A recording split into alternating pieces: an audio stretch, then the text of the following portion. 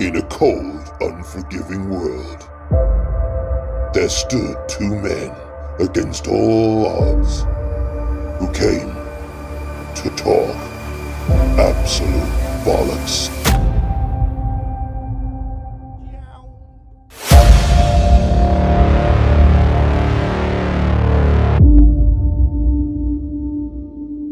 Hi everyone, and Hello. welcome to the Scott and Loz Show with me, Scott. And me, Rumpelstiltskin. No, it's Loz, isn't it? Twat. So yeah, welcome back, guys. And well, we said this last time, didn't we? And we're saying it again. Apologies for the delay. It's not been as bad a delay, admittedly, but it's been what I would consider a delay, a notable delay, one that I want to address. So the Christmas special that we did rather abruptly, really, which was, well, I say abruptly, I mean, it was like, what was it, 4 months after the one before, which the one before was the start of series 3. And then, 4 months elapsed before episode 2 appeared. And now 2 further months have elapsed before episode 3 has appeared. And so I think we just had a quick chat about this, didn't we? And I think going forward, 1 a month is probably something to strive for that's realistic. Yes. Because, well, we're just busy bees, you know? Life gets in All the life. All life. Yes. Yes. So this is episode 20, Loz, don't you know? Episode 20? We're into the 20s. Tell me about it. Again, something that we brought up before. We recorded this episode, didn't we, a while ago? 4 months ago, in fact. Yeah. And, I won't regale the listeners with why that episode hasn't materialized, but it hasn't because of laptop reasons. And so here we are doing it again. And I think we're going to try and focus it a bit, make it more concise. Yes, last time it had more waffle than a Belgian pancake house. Yeah, and whilst that is a great thing, it's just that I think, again, in the interest of just trying to get these out, I never want to feel like I'm in the business of churning them out, No. Each one goes through a great deal of quality control, I like to think. And if we're going to be able to keep to the kind of 1 month thing, then I think it would be better to just try and focus it a bit. And I realize that I'm wasting time by saying this, but we'll see if we can keep them around the hour mark, and then it'll just help me with the editing, because I don't want to depreciate quality going forward editing wise by rushing it, And you don't want to spend every waking hour editing either. So no, well, I can't, I can't. So I mustn't. I can't, lads. If you've been a diehard listener since series 1, then you'll know that we talked lovingly, very lovingly, about our favorite films, didn't we? Film. Yeah, and I hadn't seen quite a few of yours, and you hadn't seen quite a few of mine, and that's why we're here today, having watched a sizable chunk of those films. So we're gonna whiz through them, aren't we? We are. We're going to try and bash your mates, as it were. And again, as we discussed before, going live, as it were, and the red light came on, we're going to try and hold back from talking further about the films that we mentioned in the first place, because we've already done so. And just doing that alone should shave an hour off this, to be honest, because last time we did this, I think we we talked about, I think 4, and it was it was about an hour and 40 minutes. It was feature length. So we've got something, hang on, 12 to get through today, and I think we can do that in an hour, Loz, if we think so too, if we free our minds and all that stuff. And we've also agreed to do a quick rating at the end, haven't we? We have, and my typical woeful preparation, I haven't done that yet, so I'll be doing it sort of on the fly as we go. Same here. We're two dicks talking bollocks. You click record and you see what comes out. Exactly. You already know. You buckle up for that shit. So strap in. Exactly. Yeah. Do Loz and I know the direction yet? Not really, but that's the fun. So let's get straight into it, shall we? Oh, hang on. Wait. No, we won't. The jingle, please. And there we have it. Right. So I think Loz and I have both got the list in the same order here. So indeed. and Well, I believe it. We're kicking off with one of my films. So please allow me to get your thoughts on Iron Man. Well, this is a film that I'd already seen. Let it not be forgotten, but and it hadn't been forgotten really, because when I watched it, I did remember it much more than I thought I was going to be honest. And I'd say that's a good thing because it means it was memorable the first time. And you know full well, Lars, and I would imagine the listeners do as well, that Marvel, it's not massively my thing. I appreciate and acknowledge the extensive repertoire of Marvel films, but I'm not really. Yeah, I don't make plans for those films, So No. So Iron Man. Well, where do we begin? I suppose we begin with the opening scene, which was actually quite a belter, really. You're introduced to Tony Stark, and he's a bit of a suave operator. So you kind of you get sucked into kind of the charm of his character very quickly, and then shall we just say that something happens, and yes, there's an incident. And that sets the tone. I'd imagine most people have seen this, and actually that's something we should address, Lars. Spoilers. What do you reckon? Well, I think as we're talking about films that we've watched, and I think we're cutting ourselves at the legs a little bit to not say, there's some films that you're going to spoil almost by talking about it. So I think we just go, balls to the wall, as it were. So here's your spoiler warning then, ladies and gents. Yep. Spoiler, a warning. If only they always said it like that. They're missing a trick. So yeah, I mean, I should kind of start by saying that I did enjoy it again, and I think there were moments in it which were, more than a pinch of salt required. But then I think that's par for the course with that type of film. I mean, it is a supernatural, to some degree, superhero film. So you've got to go in with expectations of things happening that wouldn't in the real world. And I think the character developments and things like that were certainly kind of on point, I think, and believable, palpable, if that's the word. But we talk about something happened. Well, when that thing happens and Tony Stark negotiates that situation, that was definitely a moment where I remember thinking kind of, really? But I'm not having too much of a go there. Like I say, it's the whole pinch of salt thing, and maybe I'm just not applying enough salt. But well, I mean, with each of these films, obviously there's an inbuilt sort of lore. So you to someone who's familiar with the character, then that's just sort of like, oh yeah, par for the course, Yeah, and it's good to look at the end of the day. And for someone like me, that's extra important, probably. I know if well, I mean, you tell me, Lars, but I think if you're a real fan of just the MCU, as it would be known, certainly to Marvel fans, but to anyone that isn't like me, the MCU is the Marvel Cinematic Universe, I believe, was. Indeed. Yes, and so I've completely forgotten where I was going with that point now because I've waffled. But I think, to summarize, because we've got to try and do this fairly succinctly. That's that's the challenge, if you like, here, the gauntlet, and I'm already struggling. I enjoyed it. I enjoyed it, I'd say, probably as much the second time as the first, and that's high praise, I'd say. And Pepper, who's played by, forgotten her name, help me out, mate. Gwyneth. Yeah, Gwyneth. She was fantastic, and just you really just empathize with their character. She's adorable, and so that gave it extra pathos, I think, at times. And again, she really looks beautiful in this film. I'm not saying she doesn't particularly, but doesn't normally, but particularly in this film, oh yeah. Oh yeah. And you definitely kind of just, you do fall for her to an extent, and you just really want the best for her. And there are moments in the film where that might not happen, and you do kind of go through the motions of emotions with that. So that's again well written, acted, directed, etc. And Lars, help me out again, please. Who was the this is where the first spoiler might come in. The villain, if you like, that presents themselves as a villain, probably about the halfway mark. Oh yeah, so his name would be oh god, that's so irritating because I just had it and now I've lost it. It's Jeff Bridges' character Yeah. The Warmonger, I think, is the title that he gives himself.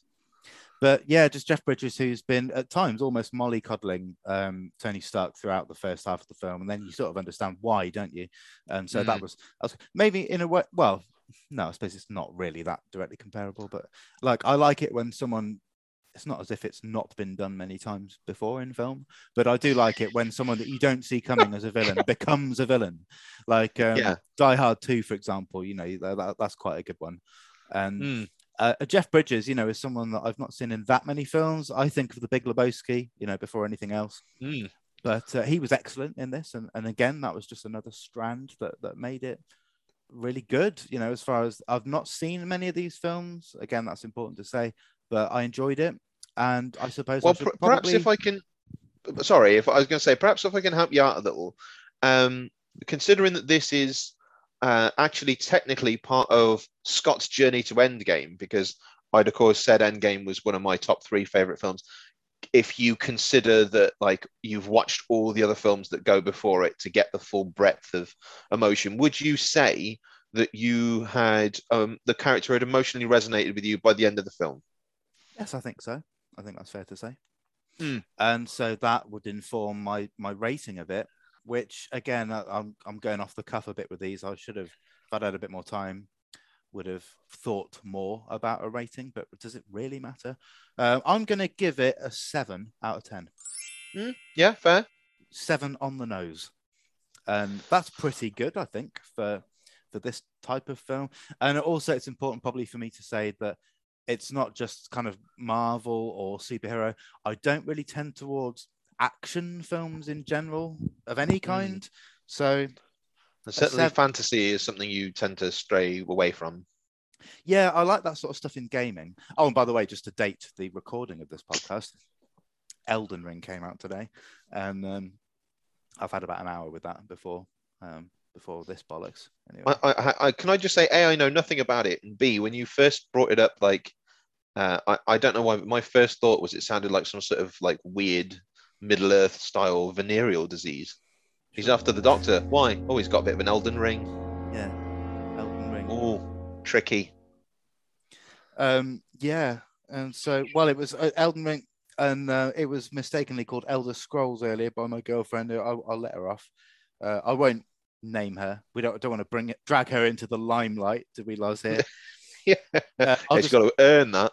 I'll just say, well, my little cunt cake, if you're listening, fucking love you, mate. Anyway, touching. Yes, quite. I think so. So anyway, it's not Elder Scrolls, it's Elden Ring, and it's brilliant, but we'll leave that because, well, for multiple reasons. I think probably the main one of which is we're going to do an episode on gaming, I think, Lars, maybe in this series, we'll see. Yeah, I think so. But anyway, Iron Man, yeah, I'm giving it a 7. Lars, your thoughts, please?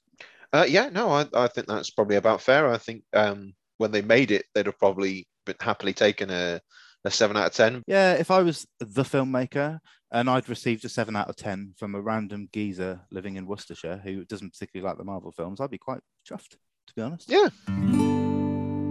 So, well, let's swing it. Let's drop shot it gloriously over the net to you. Where are we now?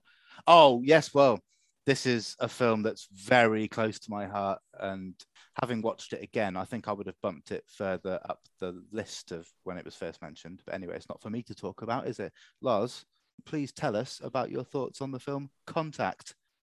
Right, okay. Well, as far as Contact, I knew very little other than I think there was a line in South Park where Mr. Garrison references, I watched... this is worse than Contact. God, I watched that all the way to the end of that god awful movie just to find out that, just to see the alien. It turns out it was a goddamn father.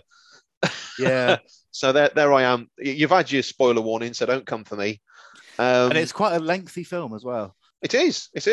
I knew nothing about it really, other than obviously, I get that it's the first Contact or there or thereabouts, and I think I'd heard that it was Jodie Foster in it. But other than that, knew very little. It's obviously a film of its time, but I think actually that adds to it. There is this sort of almost like a childlike innocence in Jodie Foster's character, in that she's held on to this connection with their father, and it's then almost then enabled this the ability to make contact, as it were. And from then on, it does sort of go in various sort of twists and turns. And I'm not really here to lay out the plot of the film particularly, but just as an experience, I enjoyed it. I thought it was a really good film. I remember thinking specifically, and I thought I'd mention this as something we're going to talk about later, is that I felt as soon as I, finished the film, that this was almost like that Interstellar was very much one of the spiritual successors of this film, and Interstellar is a film that really speaks to me. So I was just like, oh, that's cool. That's an interesting window. They are similar in a way. Mark Kermode did a thing where he talked about both in a sort of mini comparison, didn't he? Yeah. But yeah, no, I might come up at some point. Might. Again, you've had your spoiler warning. So I after the the initial contact is made, I was quite anxious, I must admit, at the time, because I was like, oh, this has the potential to go quite generic. And even though we've said no spoilers, I don't particularly feel the need to go through everything that happens, because there are quite a nice couple of twists and turns where I was just like, I wasn't sure that was going to happen, and when it did, it actually made the ending all the more sort of feel earned. That it wasn't just a standard tick boxes, because they must have spent a lot of money at the time on those special effects. So I was suitably impressed. I wouldn't say it's necessarily really latched onto me, and I know, obviously, no offense, I know it's a big film for you. I'm not saying that you're wrong to think so. Good. But yeah, I think the film itself almost has a sense of nostalgia to it. But again, I feel like we're starting to waffle here. No, it's a good point you make, because it came out in 97, I think, or 6 or 7.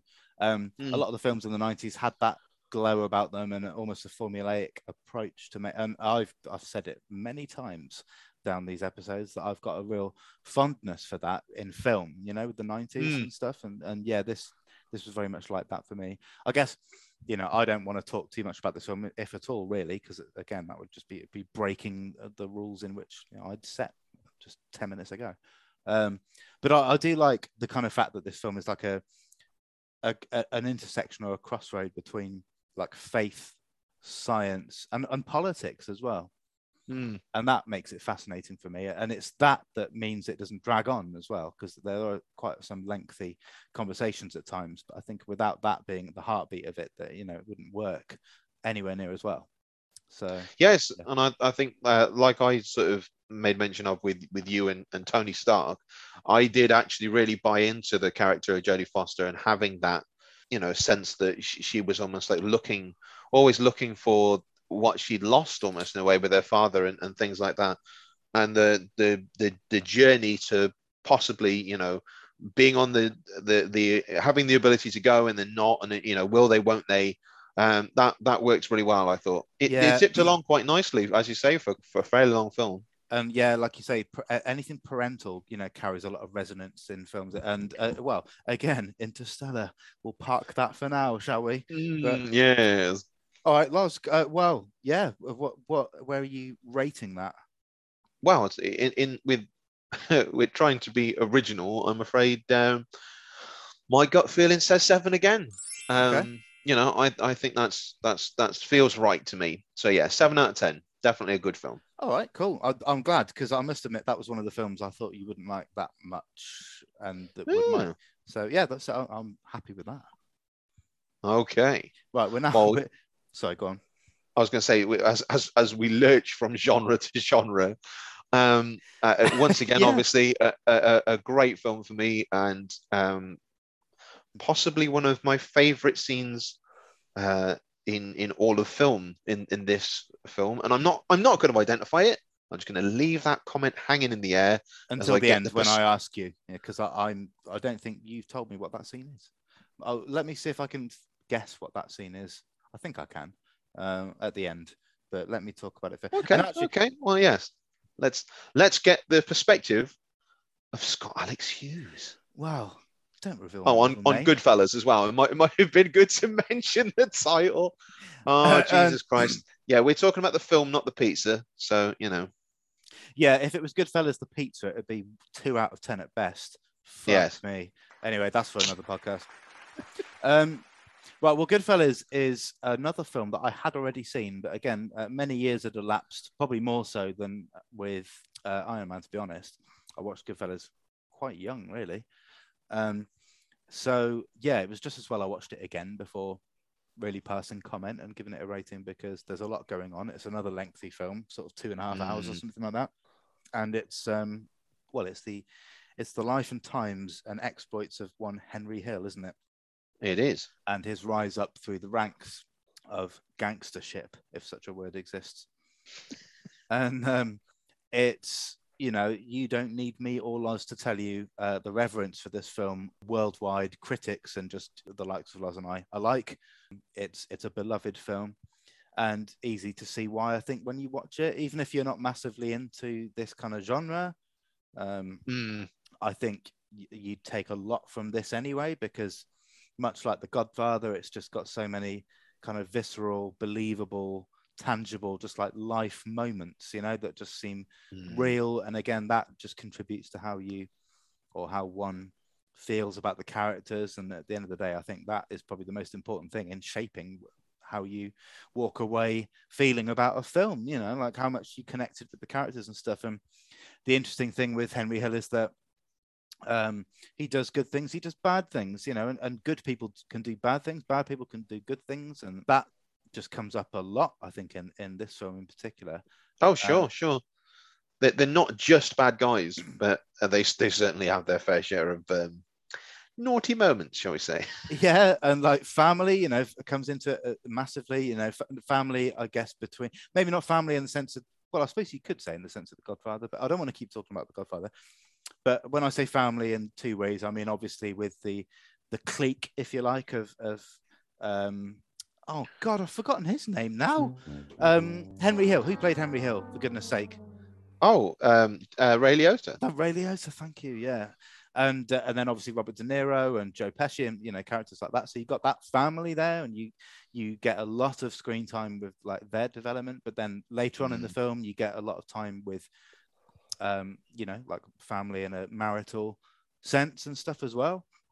And yeah, there's just this lurking, growing sense of paranoia with the line of work that they're in as the time goes on. And there's one piece of, we'll just call it a piece of work, if you like, that they do, and then someone decides to splurge some cash off the back of that, and then the paranoia around that, when some people see what he's done, and then the Ray Liotta's Henry Hill develops a fondness, shall we say, for cocaine, and the paranoia that comes with that, and with the helicopter, Lars, and just stuff like that. Oh, definitely. Which again, spoiler alert, is proven to be correct. But it's just, you feel that, you really do, and whether you empathize, sympathize, or not, think he's a prick, you still feel it watching it, regardless. And yeah, I mean, given all the more weight that it is really quite heavily based on a true story, of course, isn't it? A true account of Henry Hill. And yeah, I totally understand why it's lauded like it is. And I suppose to try and round this out, I think rating wise, this is commonly in the high nines, isn't it? With critics, and how many times have I said, that's normally that's your thing, isn't it? Rubbing off. I'd say I'm gonna give it an 8.2. Okay. Which might seem low on first listen, but I think, again, it's, as much as I respect it, it's a genre that's not dear to me. And I'm not saying it's a genre that's dear to you, even though we know what your number one and number two films were. And also this was one that was proposed by you, and that's why it went on the watch list. Oh, yes. And I think you would say these stand out in particular amongst that genre, even though what makes these films so good is they step outside of that genre for a large chunk of the time as well. I'm just throwing in another there. But yeah, I think 8.2 is probably fair. I don't think I ever need to see it again. I've seen it twice, and again, like Iron Man, thoroughly enjoyed it on both occasions. But I can't think of an occasion where I'd want to see it again. You know, it's it's unless you I was and going to say that seemed a bit much. I can't think of an occasion that I'd want to see it again. Yeah. Wow. Yeah. Well, who knows how long I've got on this earth, and that time can be spent watching films I haven't seen. I see. This is a film that I don't think I'll forget enough to want to rekindle my memories. See, I was going to say, so you retain enough from it that you feel like, right, okay, I've got the gist of it. Yeah, so it's a double-edged comment, because on the one hand, it's me saying I don't feel like I need to see it again. But then on the other side of that, it's me saying, well, I was sufficiently absorbed to have taken it on board truly on 2 viewings. And so, yes. And also, well, I mean, it reminds me, funnily enough, just in terms of what your comments, that is like you spoken about film 2001 being a film that you really only need to watch every 5 to 6 years, but still being, I think, was it your favorite, or certainly one of your favorites? That was number one. Yeah, exactly. So there you go. That strikes an emotional bond with me, whereas this kind of didn't in the same way. Mm-hmm. And I think it might be that simple. See, I was going to say to you, I was thinking in my mind when you were coming out with the rating, anything less than an 8 would be a slap in the face. So I'm actually quite happy with that, because as you say, I know it's obviously it's my film, not your film. I think I've got a thing for films that really sort of like throw you into a character's world. And if I empathize with the character, I'm on the train, and if I don't, then I'm not. And I think most people are the same. Yeah, I'd agree with that wholeheartedly. Let's move on to The Cable Guy. Le Cable Guy. And now this was in my top 10, wasn't it? I can't remember where. I think it was like number 9 or number 8, one of the two. It's your top 10, mate. Yeah, I know. Yeah, but it was in there, wasn't it? It was like low in ranking but high in number, if you get what I mean. It was 9, I think. I think it was number 9. Anyway, now going into The Cable Guy, I was mildly trepidatious because we discussed many a time between us, not on the podcast, kind of Jim Carrey and the silly era, and Loz's love for Ace Ventura, and damn right. I had a lot of love for. Well, I mean, I did thoroughly enjoy those films, and I do love them, but much more for me, The Cable Guy, and another one from that era, which we'll get to. But and Loz hadn't seen The Cable Guy, so yeah, it felt not pressure, but like I went going into it, I was like, oh god, I really want Loz to love this, like anywhere close to as much as I do, and so take it away. Did you? Didn't you? No, I definitely enjoyed this film. I can understand why it's sort of maligned, because it wasn't a massive hit, was it? And I always, again, I'm much more familiar with in The Simpsons, where they go to a planet Hollywood, and there's the script for The Cable Guy, and there's Homer just like, stupid script, nearly ruined Jim Carrey's career. So yes. I'd sort of heard, negativity around it, and and then obviously talking to you, who loved it. I think that's sort of what its problem was with the mainstream, was the same thing that never attracted me about it. Was that I'd heard that it was zany, but at the same time that it was also sort of a bit mixed up, and it was a bit mysterious, and it didn't seem to know 100% what it wanted to be. I think this is my perception of previous to watching it. But yeah, I thought it was an intriguing character. I thought it was an interesting take on mental illness, frankly. I'd had certain moments sort of spoiled in the past because of people wanting to be like, you've not seen it? Oh my God. And then I didn't feel that actually spoils anything, seeing certain scenes, like I'd seen the scene where Jim Carrey does Don't you want somebody to love? No. Yeah. Yeah. Yeah. See, I was quite cautious to show you anything really, and I think the only thing I possibly did was the basketball scene because that's only about 2 minutes. Yeah. Long. And so, yeah, I thought that'll be sufficient to allure Loz into wanting to see this film without spoiling anything. Yes, you weren't wrong there. The only other bit I'd seen was when they go to the medieval knights sort of Yes, eating times. place. Thank you. Yes. Yeah. Which looks a lot of fun. I'd actually quite like to do that in real life. I've been to medieval times in Florida.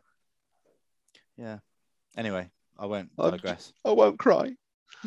No. Yeah. So no, sorry. I'll shut up. Carry on. Shut it up. Again. Oh, lovely bit of inside baseball there. Go off and watch the Legal Gentleman Series 3, everyone. Anyway. Yeah, do it.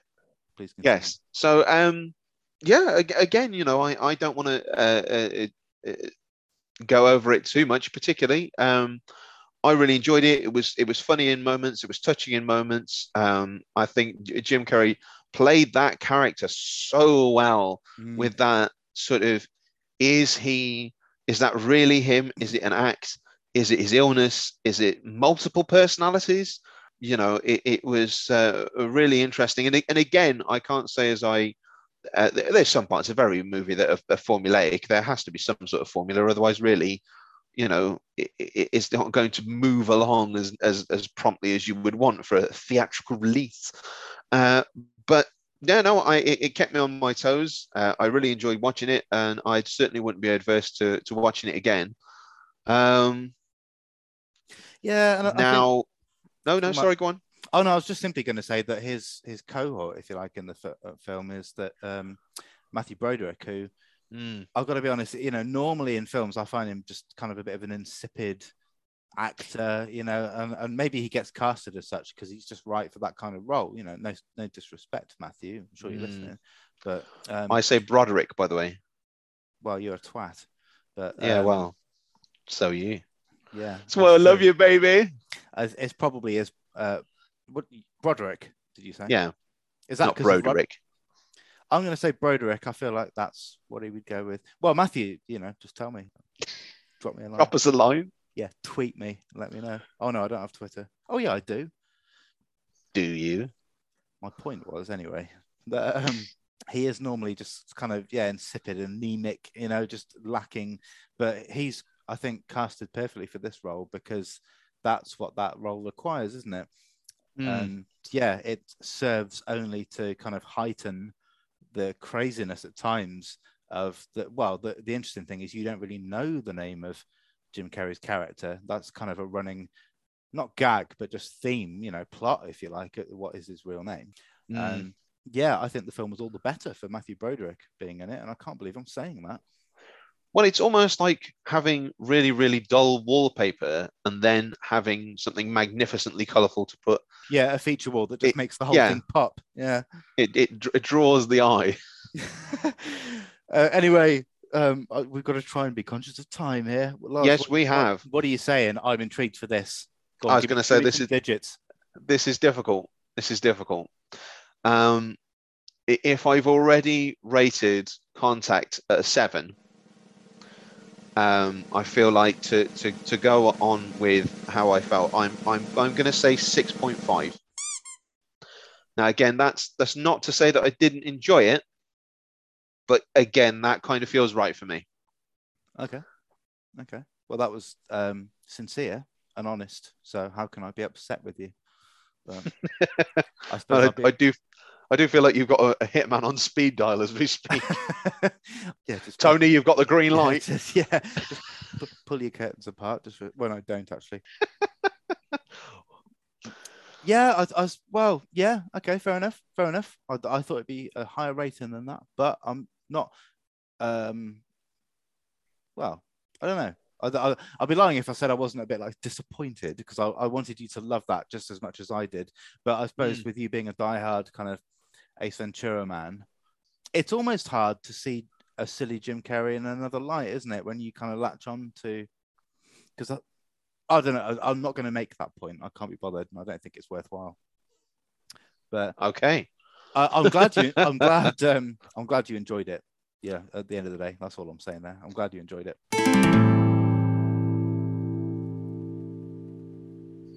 Right. So moving on, like the endless void of time in which we all exist.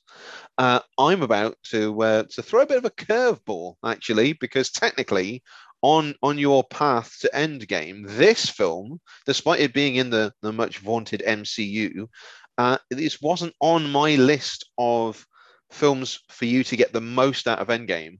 And that's why we sort of watched it a little out of sequence, because it does take place much longer into the MCU than Captain America, which, again, spoiler alert, it's coming up. But this film was really to almost elongate your bromance with a certain Chris Pratt. Yeah, I've been sort of weirdly in love with Chris Pratt since Andy Dwyer, in Parks and Rec. And I don't know, I just the guy exudes a certain charisma and charm that I just find quite, he's a bit like, say, Paul Rudd or Bob Mortimer, someone like that, who just he's kind of lovable whatever he does, And so I was intrigued to see this film, given that it was such a big deal when it came out and just kind of passed me by, or rather I chose to sort of pass it by. And so and it's sort of a cult favorite amongst the MCU, really. A lot of people weren't very sort of hyped for it before it came out, and I think it caught a lot of people off guard. And a very, very catchy soundtrack has definitely helped in that point. But before we go any further, I'm actually going to delve into what the bloody title of the film is, and it is, of course, Guardians of the Galaxy. And so, yeah, it feels like a very long time ago we watched this, and I suppose it kind of was, wasn't it? So I liked the jokey, exuberant kind of, again, slightly silly at times, self-deprecating nature of it. And of course, Chris Pratt is kind of the star, I suppose, and his name is Star something. It's Star-Lord. Star-Lord, yeah. Yeah. He's well complemented by a good sort of supporting cast, isn't he? And they are very much a sort of team. And the thing is, of course, without having seen the film, for something like 7 or 8 years, or until I actually did see it, I was aware of, is it Groot? Yes. And the raccoon, whatever that thing's called. Rocket Raccoon, yeah. Yeah. And so I was aware of these characters, and I'd seen little snippets of them to get a little sense of what they were like as a character. And then, I this might be quite a brief one for me to summarize, really. That's not a bad thing. I did enjoy it. Again, it's probably a film I don't need to see again, but I would like to see the second at some point. I felt that the villain or villains in it were really good as well. And like Lars says, the soundtrack was good. And the soundtrack plays quite a pivotal role in the film as well, above just being the music that plays, because of the sentiment attached to Star-Lord with those particular set of songs, Yeah, with it being a gift from his mum, who was dying of cancer, to sort of, these are my favorite films, so you get my favorite songs, so you can remember me by them. Yeah. And then at the end of the film, him finding like he'd got a second cassette that he could never bring himself to listen to, and after sort of like, again, yeah, you've had your spoiler alert, fuck you. He saves the world, and then is sort of like, right, okay, perhaps I am ready to listen to this now, and it's a whole new set of songs, and somehow they managed to connect it into the starship, and off they go. Yeah. And I'm trying to remember exactly how it ended, but I do kind of remember, obviously, what happened at the end and how the story was concluded. I'm just trying to remember what the exact ending was, but I think it was actually to do with the cassette, wasn't it? But yes and no. It's sort of something that led to it. So basically, they got the power. No, that was it. I think Ronan had got the Power Stone, hadn't he? And or it was after the Power Stone, and they were trying to stop him. And in order to control the power, because they'd been told that like no normal Earth person could contain the might of an Infinity Stone, and they all sort of connected together to chain the power through all of them, and that's how they managed to beat Ronan and sort of save the day. Yeah, and there's a dance off in there as well. Of course, well, pretty much Love every that good bit. film has a dance off. Yeah, Disagree, but yeah. the Power Stone came up. So I watched Black Panther the other day. Did you know? Yeah, it was at like Vicky's. Oh, I've name dropped her now. Yeah, it was so like they're big Marvel fans, and ironically, they were kind of working through the Marvel films themselves, and I just happened to be present for Black Panther, which was one I was kind of intrigued by, and so was Vicky. So that was kind of good to watch. And I'm sure there was a Power Stone that came up in that as well, or a something stone. I'd have to rewatch it to be certain, but it's certainly not a main part of the thing. No, it's not Film. integral to the story, but Black Panther mentioned. seemed to it seemed like there were a lot of like little Easter egg nods to other MCU films because the guys that hosted it were like aware of those and kind of were pointing them out to each other as and when. I thought that's quite cool. You know, I can't appreciate that, but I'm kind of glad that you inadvertently let me know that that was a moment where that happened. Yes. And so bringing it back to Guardians, I'm going to give it. I think I'm going to give it a 6.3 or maybe a 6.4. Okay. Because I enjoyed it. Yeah, I mean, this is probably going to continue to happen. You know, I'm going to think, hang on, is that right? Because I've just almost thrown that number out there without thinking too much about it. But maybe that's the way it should be. I feel like it's, early mid sixes, somewhere around that general game.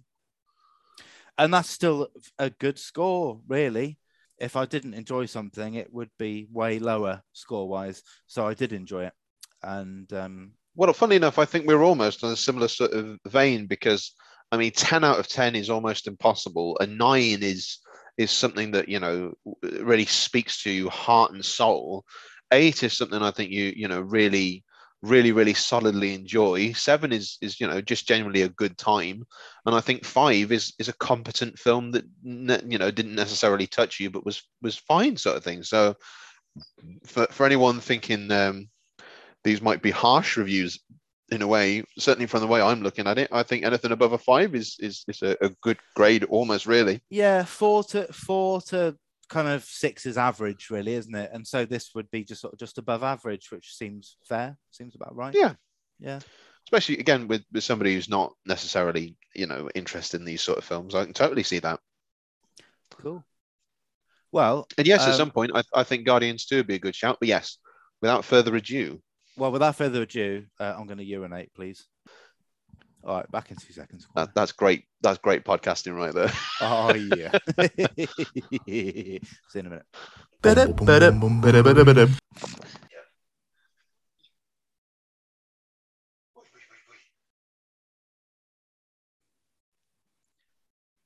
Loss was fussing the dog in the background there, and I clicked resume recording. He doesn't know I'm recording. No, okay, he's fallen silent now.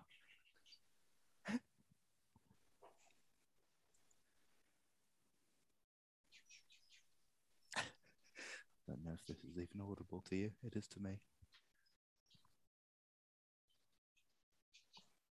I'm going to pause again. Hang on. Chip, chip, chow. Hello, welcome back. Here we are, the Scott and Loz Show, and we're going to go straight into Dig, which is the film that I recommended to Loz. Quick introduction to Dig. Basically, a proper, true documentary, really, of the respective careers of the two bands, the Dandy Warhols and the Brian Jonestown Massacre, and in particular the friendship, or rather lack of at times, between their two frontmen, Courtney Taylor and Anton Newcomb. So anyway, that's enough blurb spiel from me. Over to you, Loz. What did you think of Dig, please? Well. Now, this really was out of left field for me in particular. I don't think I'd even heard of the documentary, and certainly had never heard of the Brian Jamestown Massacre. Had heard of the Dandy Warhols, but very sort of fleetingly. And not that I, you know, I mean, everyone likes what's the something like you, Bohemian Like You, Bohemian. Yeah. That's it. Thank you. The Vodafone song, as some people call it. Yeah, quite. But yeah, no, I again, sort of went in completely blindfolded, no idea. I found this one quite difficult to get on with, and I don't think my lack of familiarity was anything to do with that.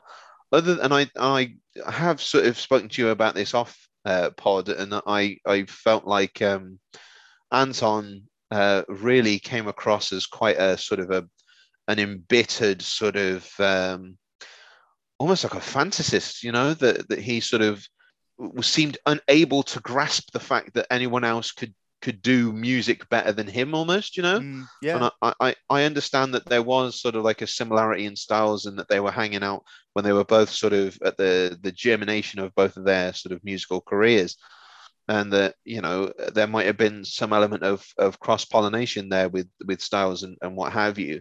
But I really don't think it's fair to look at the Dandy Warhols and in fairness to them, what limited success they had, certainly internationally, and look at them and feel like you took my spot, as if you took my party trick and ran with it. And I mean, Courtney Taylor Taylor really showed a lot of patience, I felt, with Anton, because there's even a part quite late on where they're in a van and Anton is performing or is playing a CD, is one or the other, of essentially like a song that's just like fuck the Dandy Warhols. And he's like, yeah, okay, that's interesting. Oh, okay. And I think at that stage, considering there'd been a lot of sort of back and forth and harassment and this, that, and the other, I think I'd have probably punched him in the face if it'd been me. So I was just like, right, okay. Yeah, because it's not just a bitter resentment of like, how their paths crossed and the directions they continue to go in, but yeah, it's more than that, isn't it? It's he's egotistical and enigmatic in a way that can be very easy to dislike, and for good reason. I mean, that's sort of where I think I struggled, because I couldn't realistically jump on either side, because the Dandy Warhols didn't necessarily speak to me as a band, or nor particularly people. I think on both sides there's definitely some pretension strutting around. I just remember a very, very striking sort of dislike of Anton, and how he almost sort of saw himself as like some sort of musical Jesus, and that anyone who disagreed with him or didn't want to do things his way, well, it was fuck you, and you're all hacks and you can't do it like I can, and then when you also consider the drug use that was going on. I mean, there is. I'm a fairly open-minded person, but I have to say there is sort of a stigma to which I mentally attach to anyone who's got long-time heroin use, just because I just think, have we not heard enough about what heroin will do to people by now? Anyway, without this becoming a TED talk, I have to say I remember very specifically the day that I sat down to watch this. And if I'm being honest, I don't know whether it was just that it wasn't for me, but I struggled to give it my full concentration. I did, but didn't necessarily hold my attention very well. And as I say, I didn't want anything good to come for Anton, but I wasn't necessarily filled and compelled to be like, yay, Warhols. Yeah, that's what I think particularly like about it, really, that it's these two people, neither of which are a protagonist, really. It's like a character study of two antagonists in some ways. It just I find that fascinating, and I think what drew me to it was how real it is, and I, whilst I'm not like I wouldn't go parading down the street declaring my love for Courtney Taylor Taylor. I think I just love the Dandy Warhols as a band. But then I having said that, I didn't necessarily go into this film seeing him as like a protagonist and Anton being the bad guy. I think I just found it fascinating how these two equally egotistical people just coexisted, and ships in the night and all that, and just their collision I thought was fascinating. And these sort of things probably do happen all over the place in music. And I felt above all, it was just a very real biopic kind of account of just what it's like to be in the music industry, and for the Dandy Warhols to have achieved, like, I found it especially interesting that they achieved some level of fame with their 13 Tales from Open Bohemia. Is it Urban? What's it called? I think it is 13 Tales from Urban Bohemia. Can't believe I can't remember, with that song on it, and it wasn't like propulsion to stratospheric stardom. It was just interesting to see how it was a bit of that, and how that affected people who had maybe not a dependency on drugs, but just liked drugs and, subsequently had an expensive, outgoings. And so it's quite interesting to see that. And then, on the other side, you got Anton, who hadn't achieved that level and yet did very much have a dependence on something that was just eking him away financially and just in every sense. And so it is really a very tragic story, isn't it? But I think I'm sorry, I'm breaking the rules here, talking too much about this film. I did that before. I found it fascinating on many levels, mainly because of its realism. It just felt very true. Oh, it's definitely fly on the wall filmmaking for sure. It does seem to be presented fairly evenly and fairly sort of warts and all. I don't think anyone could say that it necessarily sort of like portrays the Dandy Warhols as cleaner than clean against dirty Anton or something. It's yeah. But no, anyway. I feel like I'm going to slap a bow on this and say, for me again with our established sort of criteria, I'm going to slap a 5 on this one. Okay. That's good. That's higher than I thought it would be, actually. Right. Okay. I think that's probably again, without wanting to waffle, it's the differentiation or delineation between kind of love and respect for a film, isn't it? And I suppose you can understand that rating. Fair enough. I mean, funnily enough, I just happened to see that this has got 90% on Rotten Tomatoes, which I thought was quite interesting. So that's quite high, I think, isn't it? Yeah. Average rating of 7.8 out of 10. So, maybe it's me. Maybe I'm the problem, but it's my opinion. So, fuck you. Well, right. Anyway, wow. Next stop. Let's see if you can dig this. Yeah. It's a Korean film, so watch out. We both threw a pun in there, didn't we? We did. So now hop on aboard the train to Busan. Now, this is a film that I'd not heard of before Lance mentioned it, and when it was mentioned that like zombies were essentially the theme of the film, I thought, oh, okay, on 2 counts. One, I'm not really a big zombie fan. I'm very interested in kind of the how do I put this? This is a film where I feel like I should have prepared before this podcast. How am I going to talk about this? Because, I see, yeah. Because on the one hand, most zombie stuff just leaves me wanting and just a bit cold and a bit like, I find a lot of other things more horrific in the world of horror. But I'm very interested in that specific area of zombie stuff, which is the idea of turning, where a human who has that backstory and the characters they love around them and seeing that dissipate and this transformation, that I find fascinating. A little bit almost like Possession, with other films. We won't go into The Exorcist and the likes, but I think I've often been drawn to that specific part of that, the transformation and how it happens. And I suppose that is where typically in the past I've kind of had an interest when I've watched a zombie film. That's been the stuff that I've been hoping would be done well. And if it's not, and it's just kind of cannon fodder, millions of the most zombies killed in 10 minutes ever in a film.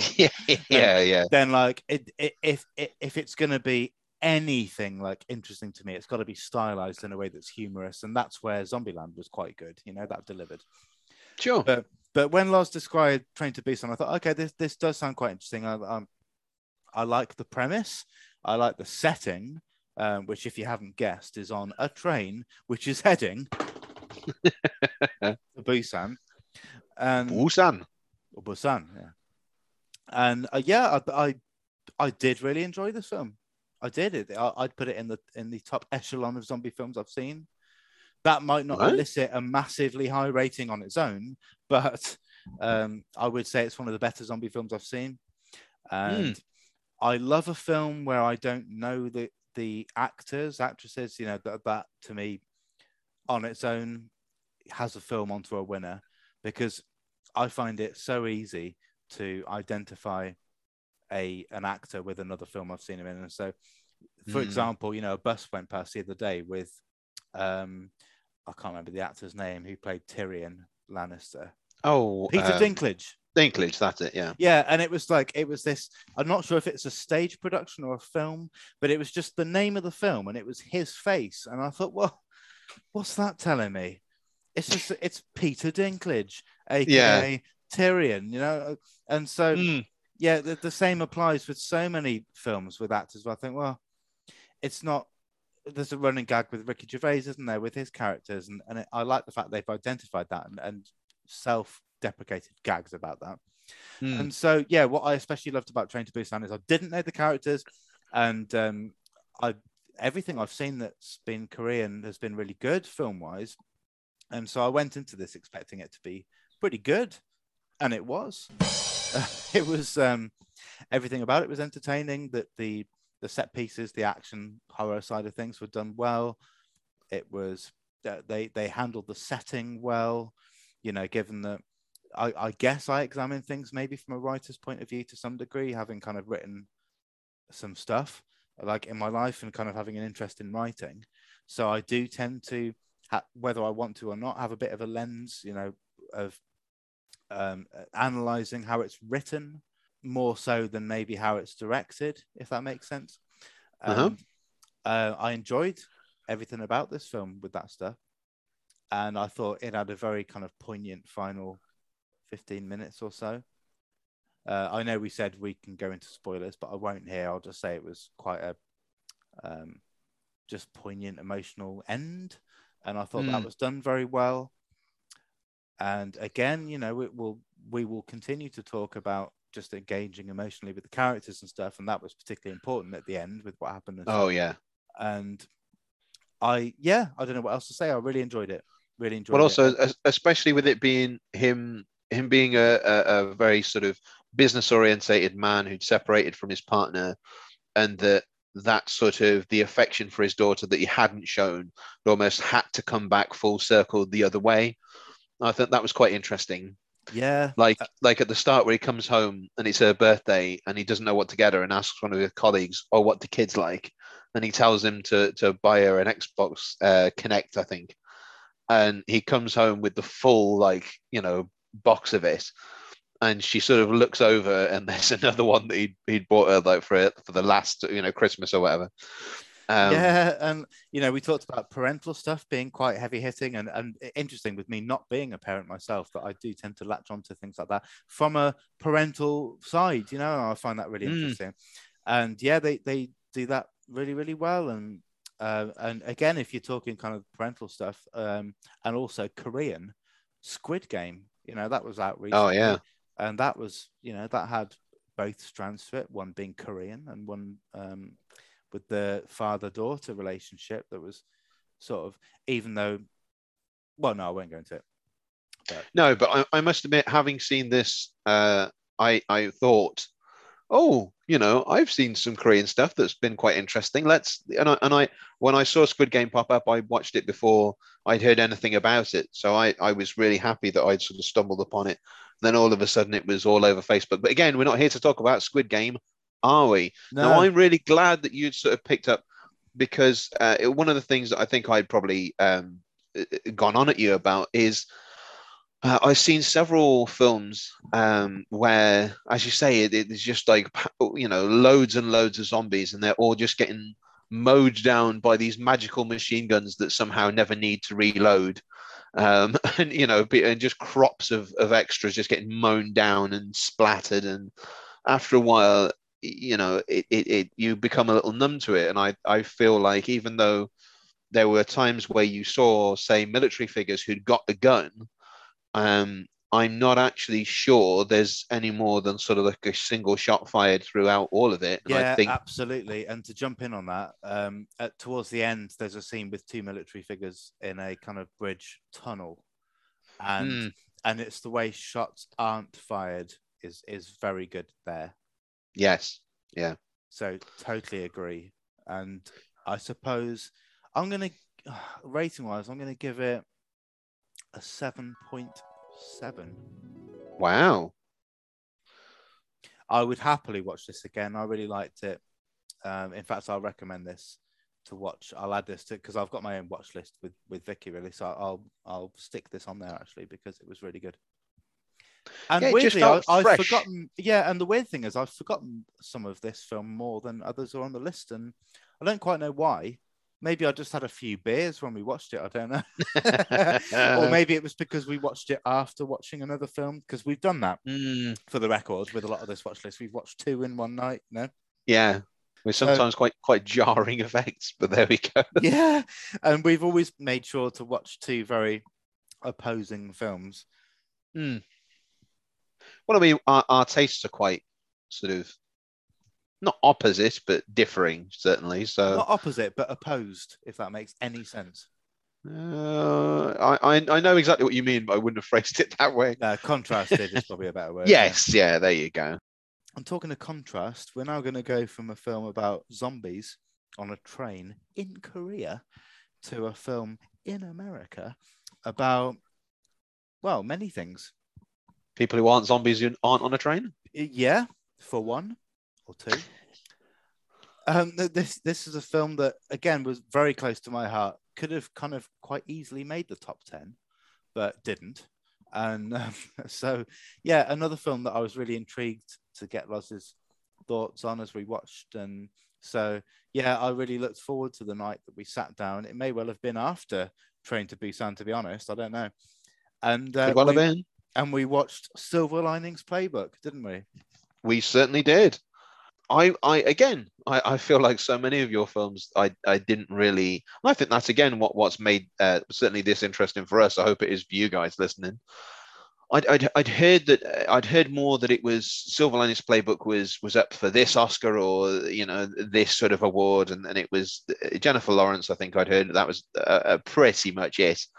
And I'm almost an anti-snob in that respect, in terms of when I hear stuff being nominated for the Oscar, I tend to give it wide berth, just because I think there's this for me there's almost like this idea of a prestige picture that you can do something which is sort of like emotionally challenging or exceptionally woke, especially these days, and that sort of thing. Or and sometimes I really think that, when we're talking about film, it comes down to what's the film about, who's in it, can I identify with that character, be it alien, be it a man, a woman, a transvestite, a sentient pair of fluffy dice. I don't know, but it really doesn't matter to me as long as I can get behind the fluffy dice and support them in their choices. Yeah, and how many sex scenes are in there? How good are they? How nice were the tits in those sex scenes? All these things factor into. Anyway, go on. Yeah, well, definitely. I mean, pound to jiggle ratio, definitely. Couldn't resist. So really, once again, diving on into this film, which I really had nothing to sort of inform beforehand. I can see fairly easily how it's hit a nerve with you, and I'm not surprised.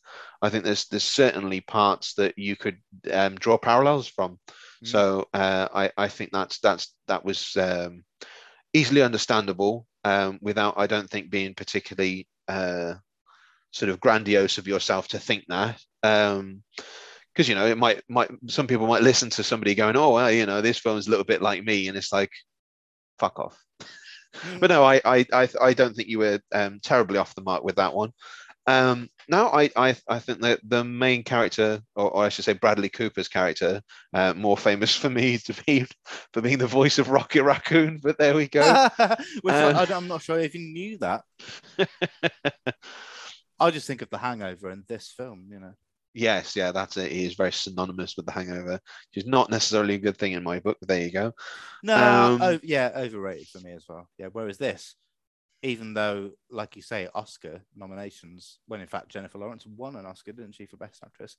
Oh, did she? Yeah. I'm not surprised. I still think this is underrated. So there's a comment. Right, back to you. Let's hear your thoughts on it, Loz. Sure. Well, I mean, again, much like I thought I was sort of alluding to with Goodfellas, it sort of plunged you right into the middle of this character's life and really sort of fleshed out him and his struggles and what he was going through and sort of the feeling in the family home and you know why perhaps certain relationships were the way they were and that sort of thing. I thought it was really genuine and fairly heartfelt, and you know the two main characters are clearly damaged in their own respective ways, but I think they almost had sort of like a need for each other, just was quite satisfying. I really did not think that where this film was headed was for a dance competition. And I did wonder whether that was going to be able to deliver significantly. And in actual fact, by the time we came to watch it, I remember getting quite agitated and tense towards the end because I anticipated things going a certain way. And I remember saying to you, just like, oh, if this happens, if you know, so-and-so doesn't do so-and-so, then you know, I'm really going to be upset. And it told me that you cared. Oh, definitely, yeah. It hooks you right in, and it could have taken this down to a 4, but, and this is not necessarily me rushing on, but I would probably say this is an 8 for me. Cool. It's a really well shot, well scripted. I certainly never expected to see Chris Tucker in there, but I think he played a role that didn't overshadow anyone and seemed quite legitimate in itself. And it felt like he plugged into the world without it being sort of, you know, oh, hey, look, it's Chris Tucker. We got him. And what were your thoughts on Robert De Niro in his role in this? Good.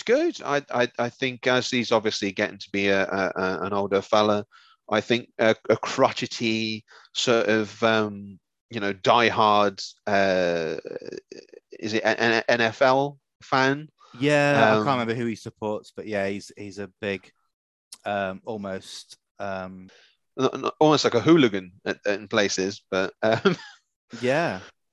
Well, in terms of that sort of dedication, he's almost heavily on an autistic level, you know, with his fandom for his team and the good and bad omens around handkerchief placement during the match. Oh yeah, and things like that. And I think the relationship between, you know, De Niro, aka the father, and Bradley Cooper's character, who I can't remember the name of, that pivots a lot of things in this film, doesn't it? That's like that's a huge part of it. And again, if you're talking about parallels, you know, I think, well, I mean, I could go massively off-road, couldn't I?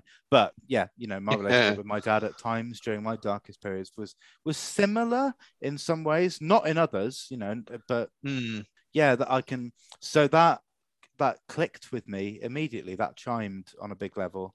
And it's not as if that on its own. I think there were lots of things like that chimed with me. And like Loz said, there are some parallels, and there are, but it's not as if it's massively allegorical for my life, and that's why I loved it. I think I loved it because it's a really good film. It's a really good film, and I think it's been rightly recognized by critics. And I mean, ultimately, yeah, what does their opinion matter? But, you know, you do, ultimately, it kind of gets into you, whether you like it or not. You know, if something is highly praised by critics, you're probably going to take some notice of it and think, oh, okay. And, you know, I don't want to waffle again, but I just really loved this film for so many reasons. And Tiffany, who's played by Jennifer Lawrence, is just talked about Pepper, you know, with Gwyneth Paltrow, and just being adorable and kind of, there's something about, I wouldn't say Tiffany was necessarily adorable in this, so to speak, but just I really empathized with her immediately. Yes. And that was so fundamental. Yeah, that was I so fell fundamental. for a little bit by the end of this. And so, yeah, I'm heartwarmed, Loz, to hear your rating of that. I'm glad you really enjoyed that one. Yeah, definitely. I think this is one of few films that I would universally recommend to almost anyone with any taste. I think if you're a human, you will enjoy this film. Love it. What more can I say? On to Captain America then. Well, as we charge into battle with the stars and stripes and our famous shield to hand, it is Captain America: The First Avenger and Mr. Hughes. Yeah. What did you have to feel on this one? Well, I will prefix this the same way I did with Iron Man and indeed Guardians, which is that it's not massively my area of like expertise or love, really, but it was on the path to Endgame, and I think Luz, you'll correct me here, I'm sure. The Iron Man was part one. This would have been part two, of course, but Yes. Guardians in fact, it was really me that threw Guardians in. So this was like the next step on that path to Endgame, and I'm thoroughly looking forward to continuing that because it feels like a long time since we've seen this film. Well, it is. I was glad that we got to Avengers Assemble, which was, the first Avengers film where they all come together. I felt like once we got to that point, that was a good milestone. If we were going to have to leave it, that was as good a place as any. Well, yeah. And so, well, Captain America, didn't particularly care for it. I've got to be honest. Mm-hmm. I think, again, it's the difference between just sort of love or liking and then respect, isn't it? I certainly respect it. It was a well-made film. It had a narrative that it followed pretty well, and I wouldn't say it was a bad film. I just didn't particularly enjoy it. I think this is going to sound really like shallow on my part. Haley Atwell's inclusion saves that film for me, and that's because she's quite nice to look at, and also I've got a real fondness for her from a role she played in a Black Mirror episode, which is particularly heavy hitting. I don't know if you've seen that one, Liz, but no, and I don't plan to either. Okay, well, oh boy, she plays a character in an episode that like could rip one's heart to shreds. And so, of course, immediately I saw her face and I thought of that. And I thought, well, this would be interesting because I've not seen her in anything else. And she's not like a fundamental role in this film, really. She's just in it. And I thought that was quite interesting. And I love Tommy Lee Jones for yes. many reasons. And he's in this and he was great in this. It's important for me to say, because I've set this off on a path of being potentially about to be slagged off, and it won't be slagged off during this review. The person who played Captain America, I'm afraid I don't know the actor's name or indeed the character's name. Chris Evans, and the Captain America himself is Steve Rogers. Thank you. I did like the notion of him ending up in that position. I thought that was really cool, and really that in what position? Well, so the way that he was chosen for that serum. Yes. And so I think we talked about this, or you did, when it was first mentioned that, or maybe it wasn't mentioned actually, was it? It was just that this happened to be one of the ones you set on the path to Endgame, but it didn't come up in the film series. That would make sense. But yeah, the notion of him being chosen for that, and then the way it panned out and stuff, I thought was cool. And I do like the fact that with Captain America, I like the fact the shield takes sorry if my phone's going off in the background. I can hear it. No one else probably does. The shield takes precedence, and so it's that on its own could almost be a symbol of diplomacy, and that, I'm only doing this because I have to, and that I don't yearn for war. It's not my default position. I don't want destruction and violence, but it's unfortunately necessary for justice. And I do like all that stuff, and that should have made me like this more. But what can I say? I just sat through it. And we've all been in that position, have we not, ladies and gentlemen? We've sat through a film. And I'm pretty sure my phone didn't come out, because I always make a big thing of not doing that. Even if I'm not enjoying a film, I would not just get my phone out unless I was sat in a room full of strangers of opinions of whom I don't care for. I was sat here with Loz watching a film, and it was on the path to Endgame. And I thought, well, even if this isn't chiming with me massively, I'm going to give it my full attention. And I'm sure that will reap dividends down the line when I will remember little throwbacks to this, because I have sat and paid attention. So yeah, it was, I don't really know what more to say. I just sat through it, and I didn't dislike it. I just didn't particularly like it. and so it sits in that ether whereby it was just me passing time, really.